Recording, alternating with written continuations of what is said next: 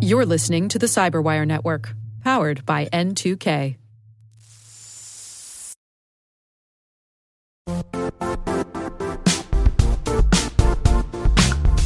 Don't struggle to align your organization's cybersecurity with business risk. Get the only solution that goes beyond reacting to threats with vulnerability and risk monitoring. You need the next evolution of MDR, and only Critical Start delivers it. Critical Start doesn't just monitor and respond to threats.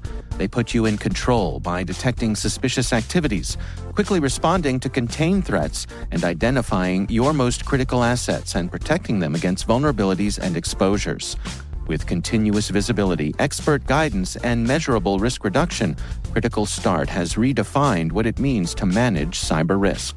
Demonstrate provable security maturity to your leadership while positioning your program to achieve the greatest risk reduction per dollar spent. Stop fearing risk and start managing it with Critical Start. Visit criticalstart.com and request a demo today. That's criticalstart.com.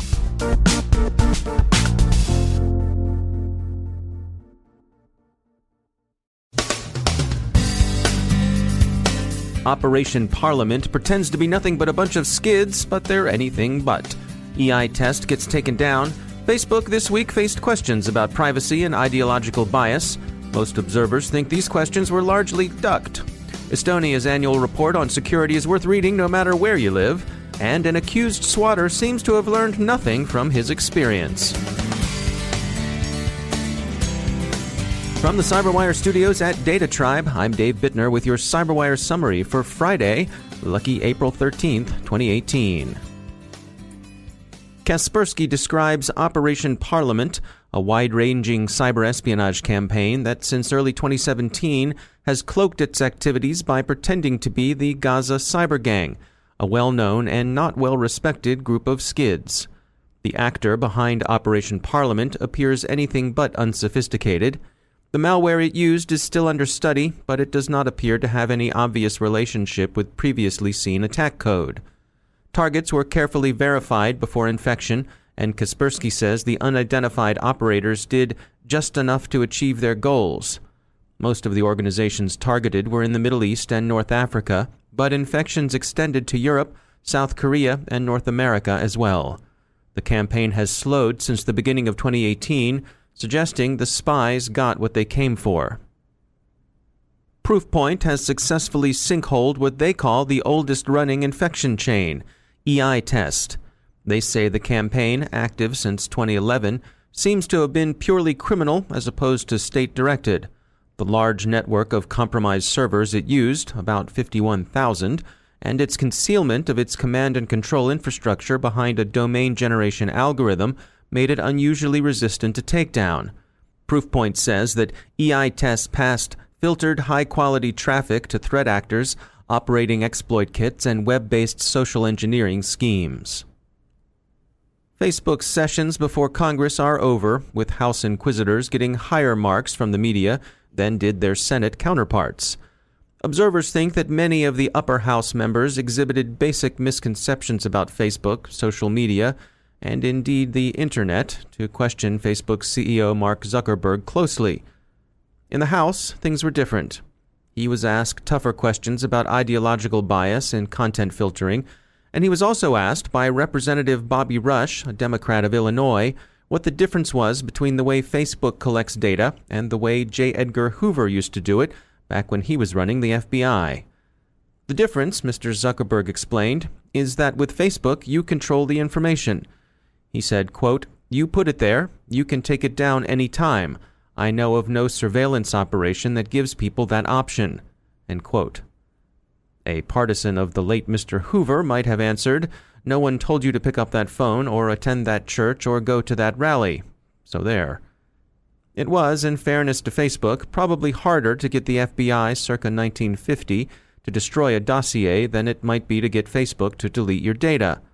It should become easier to get that data deleted as Facebook brings itself into compliance with European data handling regulations, particularly the poignantly named right to be forgotten. One of the tougher questions from the House concerned shadow profiles, information Facebook maintains on people who aren't Facebook users. Such profiles include information gleaned on them from third parties who are Facebook users, and they can include, according to an account in Popular Mechanics, quote, all sorts of information that could be used to identify a given person, their name and phone number, email addresses, physical addresses, and so on, end quote. Mr. Zuckerberg dodged the question, professing no familiarity with shadow profiles, but the issue remains an open one. Mr. Zuckerberg answered questions about ideological bias with assurances that the 20,000 content moderators Facebook is hiring, working in partnership with the advanced artificial intelligence it's bringing on board, would restrict things like hate speech and terrorist messaging, being, in his words, things we would all agree on. In general, the House members, particularly Republicans, notably Representatives Fred Upton of Michigan, Joe Barton of Texas, and Marsha Blackburn of Tennessee, were unconvinced, trotting out examples of people who were kicked off Facebook for apparently simply holding conservative views. These Mr. Zuckerberg explained as mistakes that Facebook either had corrected or would correct soon. In general, during the hearings, Facebook was determined to represent itself as a technology firm and not a media company. A media company would be expected to be held accountable for its content, whereas a technology company would generally be thought of as a content-neutral conduit for users' communications. Mr. Zuckerberg did indicate that Facebook remained committed to its advertising-based revenue model and that he expected to come under more regulation in the future. For a foreshadowing of what such regulation might look like, see GDPR. There will be a European court test for the social media giant soon.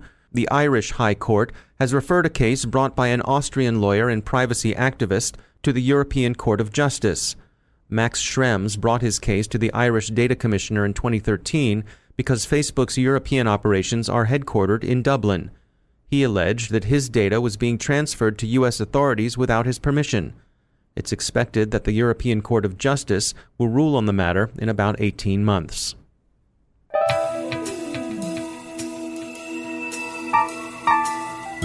We're pleased to announce the 5th annual Women in Cybersecurity reception, which this year will be held at the new Spy Museum in Washington, D.C.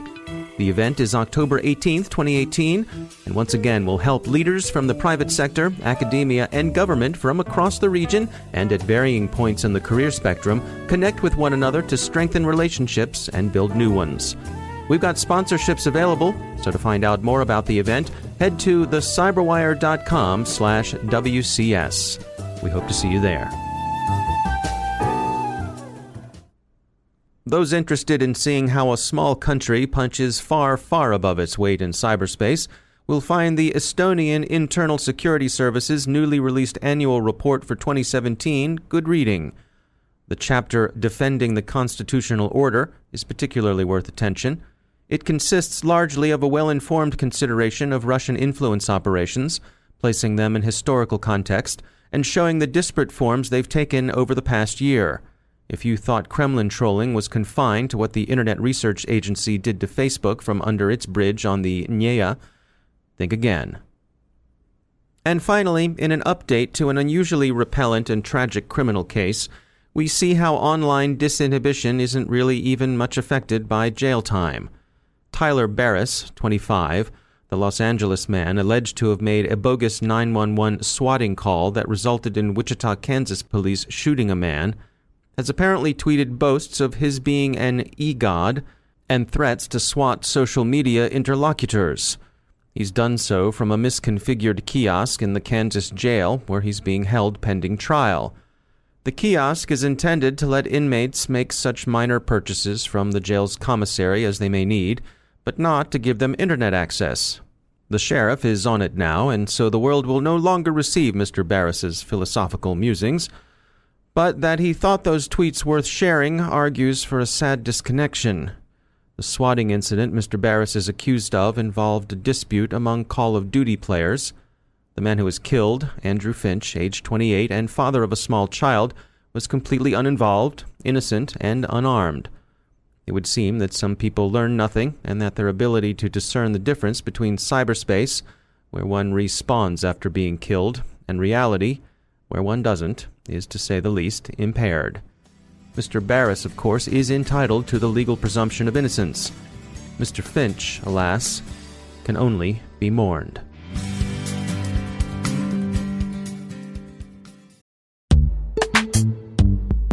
Every day, your IAM tech debt grows. Your multi-generational services struggle to work together. Building an identity fabric can fix this.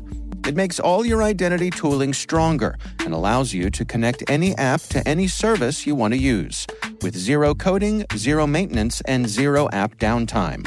Strata's identity orchestration platform separates the identity logic from your applications, so you can optimize existing IAM tools and manage them in a single control plane.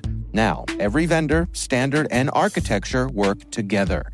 In short, building your identity fabric means you can secure your non-standard apps, keep your complex access policies, retire outdated IDPs, and modernize in record time. So build your fabric with Strata Identity and get rid of tech debt for good. Visit strata.io/cyberwire, share your identity priorities, and receive a pair of AirPods Pro. Offer valid for organizations over 5,000 employees. Connect today at strata.io/cyberwire.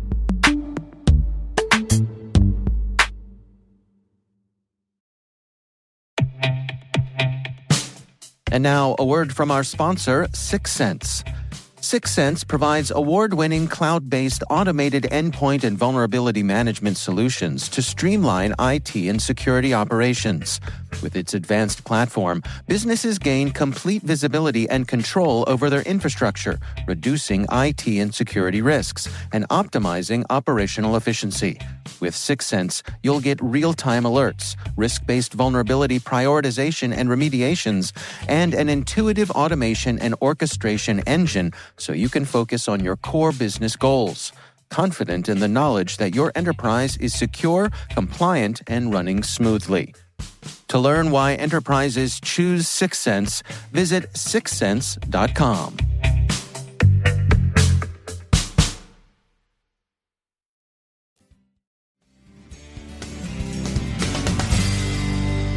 And joining me once again is Dr. Charles Clancy. He's the director of the Hume Center for National Security and Technology at Virginia Tech. Dr. Clancy, welcome back. You wanted to discuss today some vulnerabilities when it comes to LTE technology. What can you share today? I wanted to share some recent research coming out of Purdue, where they demonstrated a whole series of new attacks against LTE. Now, the majority of them are fairly minor. They aren't going to cause major new capabilities for an adversary that they don't already have. But one of the interesting things that the paper pointed out was that the paging channel used in LTE is not authenticated, which has some interesting potential ramifications. So if you'll recall, a few months ago, there was the big emergency alert that went out in Hawaii that threatened an incoming missile attack, which clearly got a lot of people concerned about how our emergency alert systems work. In that case, it was human and policy error that caused that incorrect alert to be released. However, there are vulnerabilities in the telecommunications system that could lead to someone being able to maliciously spoof such a message. And in particular, the researchers from Purdue pointed out that the unauthenticated paging channel would allow a bad actor to locally cause cell phones in a particular region to potentially receive a malicious or faulty emergency alert that obviously could cause disruption and confusion. Unpack this for us. So explain to me, what is the paging channel? Is that separate from, is that a dedicated channel separate from other communications methods to your mobile device? Exactly. So within the LTE protocol standard, there's a variety of different ways that your phone can talk to the tower.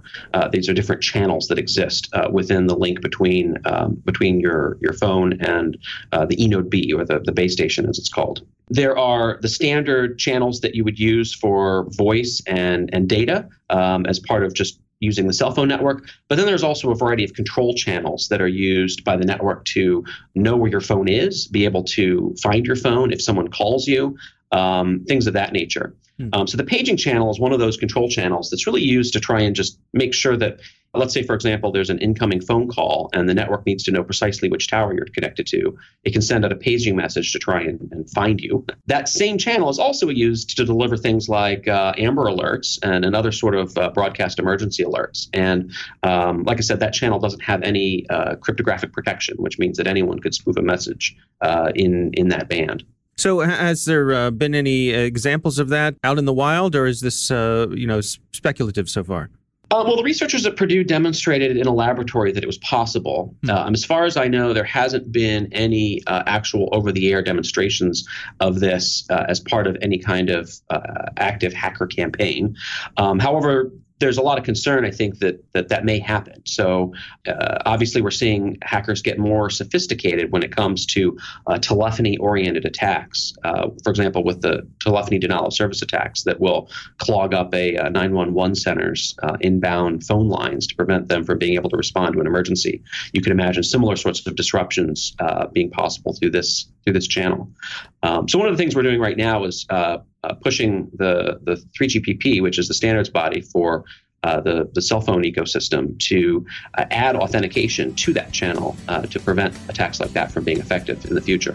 All right. Interesting stuff. Dr. Charles Clancy, thanks for joining us. Thanks a lot.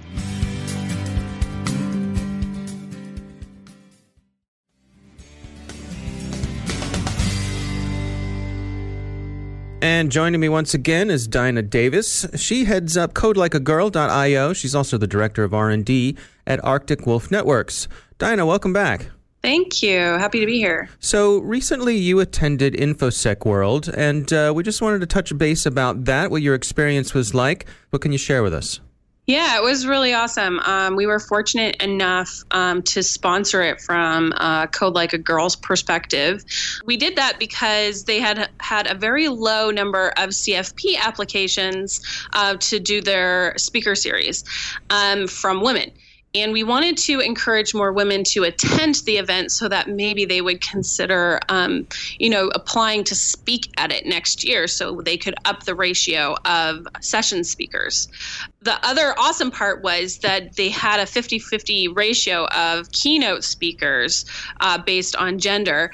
And one of the most interesting talks actually was done by a dog, not literally a dog, but it was all about this dog that helped expose Jared, the subway guy. Oh, yeah. So they have trained dogs to smell electronics. There's a compound in the chips that the dogs can smell. And what they do is they go in after search warrants and search the house again. And then the dogs are often able to find, tiny things like thumb drives and stuff that often have nefarious stuff on them, or child pornography and things like that. And this dog had gone and helped find key evidence for the Jared the Subway case. Wow. Yeah, so that was really cool. And then they showed how the dog did their work, and the dog was a female dog, so that was interesting too. That was, great. More did they count that as one of the women speakers in their stats? No. Okay, good. It was actually her handler that was a speaker, and he was a guy. Oh, well. but that's okay. That's right, okay. Right. With a lot of the women that I speak with, they say that while things are getting better in the workplace, that a lot of times these conferences are lagging behind in taking good care of women, of being respectful and getting speakers lined up and things like that. What was your sense from InfoSec World? It sounds to me like they're making an effort. Having been there, do you feel like they're doing a good job? I do think that conference is trying to do the best they possibly can. There was a good number of women attendees. I tweeted a lot. I live tweeted the event. And my favorite post was a picture of like a table full of women in security watching the keynote speech, the opening keynote speech. And it actually was like the top trending tweet with the hashtag InfoSecWorld 2018 for most of the week. So that was a great top tweet. The other top tweet that I had that week was terrible. Basically, there's another video podcaster, and their marketing material has pictures, silhouettes of pinup women on them. And There's a lot of people that defend it. Well, came out in the 80s, 90s. It's like their signature. And my opinion on that is, like I walk around and I see that T-shirt and I see tons and tons and tons of people trying to get that T-shirt, and it's degrading, and it's doesn't make me feel comfortable as a professional. So that's not InfoSec World as a conference, really. I mean, that's one of their vendors that came. They don't have all that much control over that. They're trying to do the best they can, right? That was an interesting perspective to me. Just because we've always had that logo doesn't mean that it's still appropriate today. And they countered with, oh, yes, but we have one with men and women on it. But the woman was like a Playboy pinup, and the guy was like a larger coder with a backwards cap on. And I'm like, that's not the same, people. That's not the same. Right. You're objectifying the woman and you're not objectifying the guy. That's not count. Hey, yeah, and there was a bit of a social media dust-up about that. People coming at you from both sides, both supporting and challenging you. Yes, for sure. So there was kind of these two tweets from the week, and one was like really awesome, and there was still even people, one guy who responded to the table full of women, why is this the top tweet at InfoSec World? Shouldn't it be about the technology? And I'm like, well, yeah, I actually would like it to be about the technology too, but this is so rare that apparently it's getting a top tweet to have a table full of women. The very fact that it stands out. Right, exactly. As soon as it doesn't stand out, it won't be the top tweet. It won't be the thing we're talking about. It's a lot of these small things. It's these, tiny little 1,000 little cuts that the women at conferences see all the time. And that's the stuff we have to start changing. We are looking at the speakers and how many speakers you have, that like what the gender ratio is there.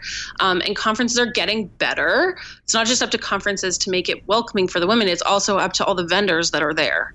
Now, did you have any dialogue with those folks? I imagine you're standing there at their booth and you're looking at their materials, and it raises your hackles. Did you confront them there, or how did you handle it? I didn't. And I'll tell you why I didn't. Because they were just marketing people from that company. And there was a lot of people at that booth. And I didn't see how my conversation with them would get me anywhere at that particular booth. Right? This is their company's like logo. The marketing people that are there aren't going to be the ones that can make any kind of change. And it just didn't seem like the right time. Now, maybe I should have gone back later when it wasn't so busy and had a conversation. I can accept that. Maybe that would have been a good thing to do. But I didn't think it would really influence any change. So looking back at the conference, what are your recommendations for women who might want to attend a conference like this? Other conferences like RSA, do you have any words of wisdom? I think InfoSec World is fantastic. I highly recommend going as a woman in the field. I found that the ratio of women at the conference was quite high in comparison to other conferences I've been to, and a lot of their keynotes and panelists were women. So I found it to be a very inclusive conference. RSA, I am heading there next week. We all know they had a big gaffe at the beginning in early March where they had only one keynote speaker who was a woman. It was Monica Lewinsky. And while Monica Lewinsky is an expert in her field of cyberbullying, one speaker in their keynote series being a woman of 10 or 12 keynotes is not appropriate. Now, since then, they have actually done quite a good job at rectifying that. They have a few really amazing women speaking. One is a Homeland Security lady. One is the founder of Women Who Code. I am looking forward to that, and I have signed up to go to all of those talks to see what they're like. They shouldn't have had to have, a big media backlash to include those women in their conference in the first place. All right, Dinah Davis from Code Like a Girl and Arctic Wolf Networks. Thanks for joining us. Hopefully we'll cross paths next week at RSA. Yeah, that's exciting.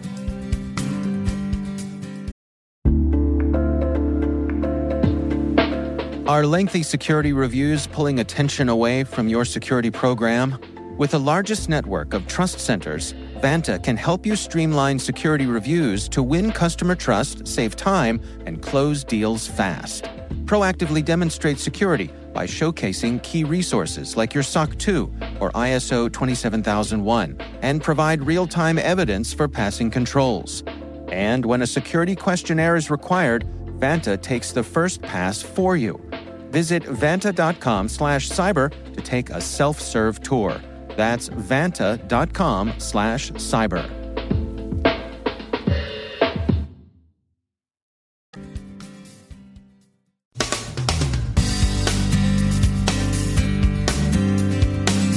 And that's the Cyberwire. For links to all of today's stories, check out our daily briefing at thecyberwire.com. And for professionals and cybersecurity leaders who want to stay abreast of this rapidly evolving field, sign up for Cyberwire Pro. It'll save you time and keep you informed. Listen for us on your Alexa smart speaker, too. The Cyberwire podcast is proudly produced in Maryland out of the startup studios of Data Tribe, where they're co-building the next generation of cybersecurity teams and technologies. Our amazing Cyberwire team is Elliot Peltzman, Puru Prakash, Stefan Vaziri, Kelsey Bond, Tim Nodar, Joe Kerrigan, Carol Terrio, Ben Yellen, Nick Valecki, Gina Johnson, Bennett Moe, Chris Russell, John Petrick, Jennifer Iben, Rick Howard, Peter Kilpie, and I'm Dave Bittner. Thanks for listening. We'll see you back here tomorrow.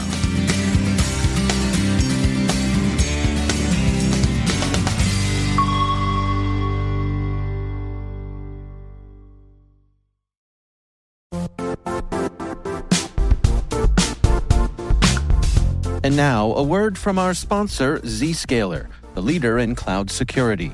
Cyber attackers are using AI in creative ways to compromise users and breach organizations. In a security landscape where you must fight AI with AI, the best AI protection comes from having the best data. Zscaler has extended its zero-trust architecture with powerful AI engines that are trained and tuned by 500 trillion daily signals. Learn more about Zscaler Zero Trust Plus AI to prevent ransomware and AI attacks. Experience your world secured. Visit zscaler.com/zerotrustai.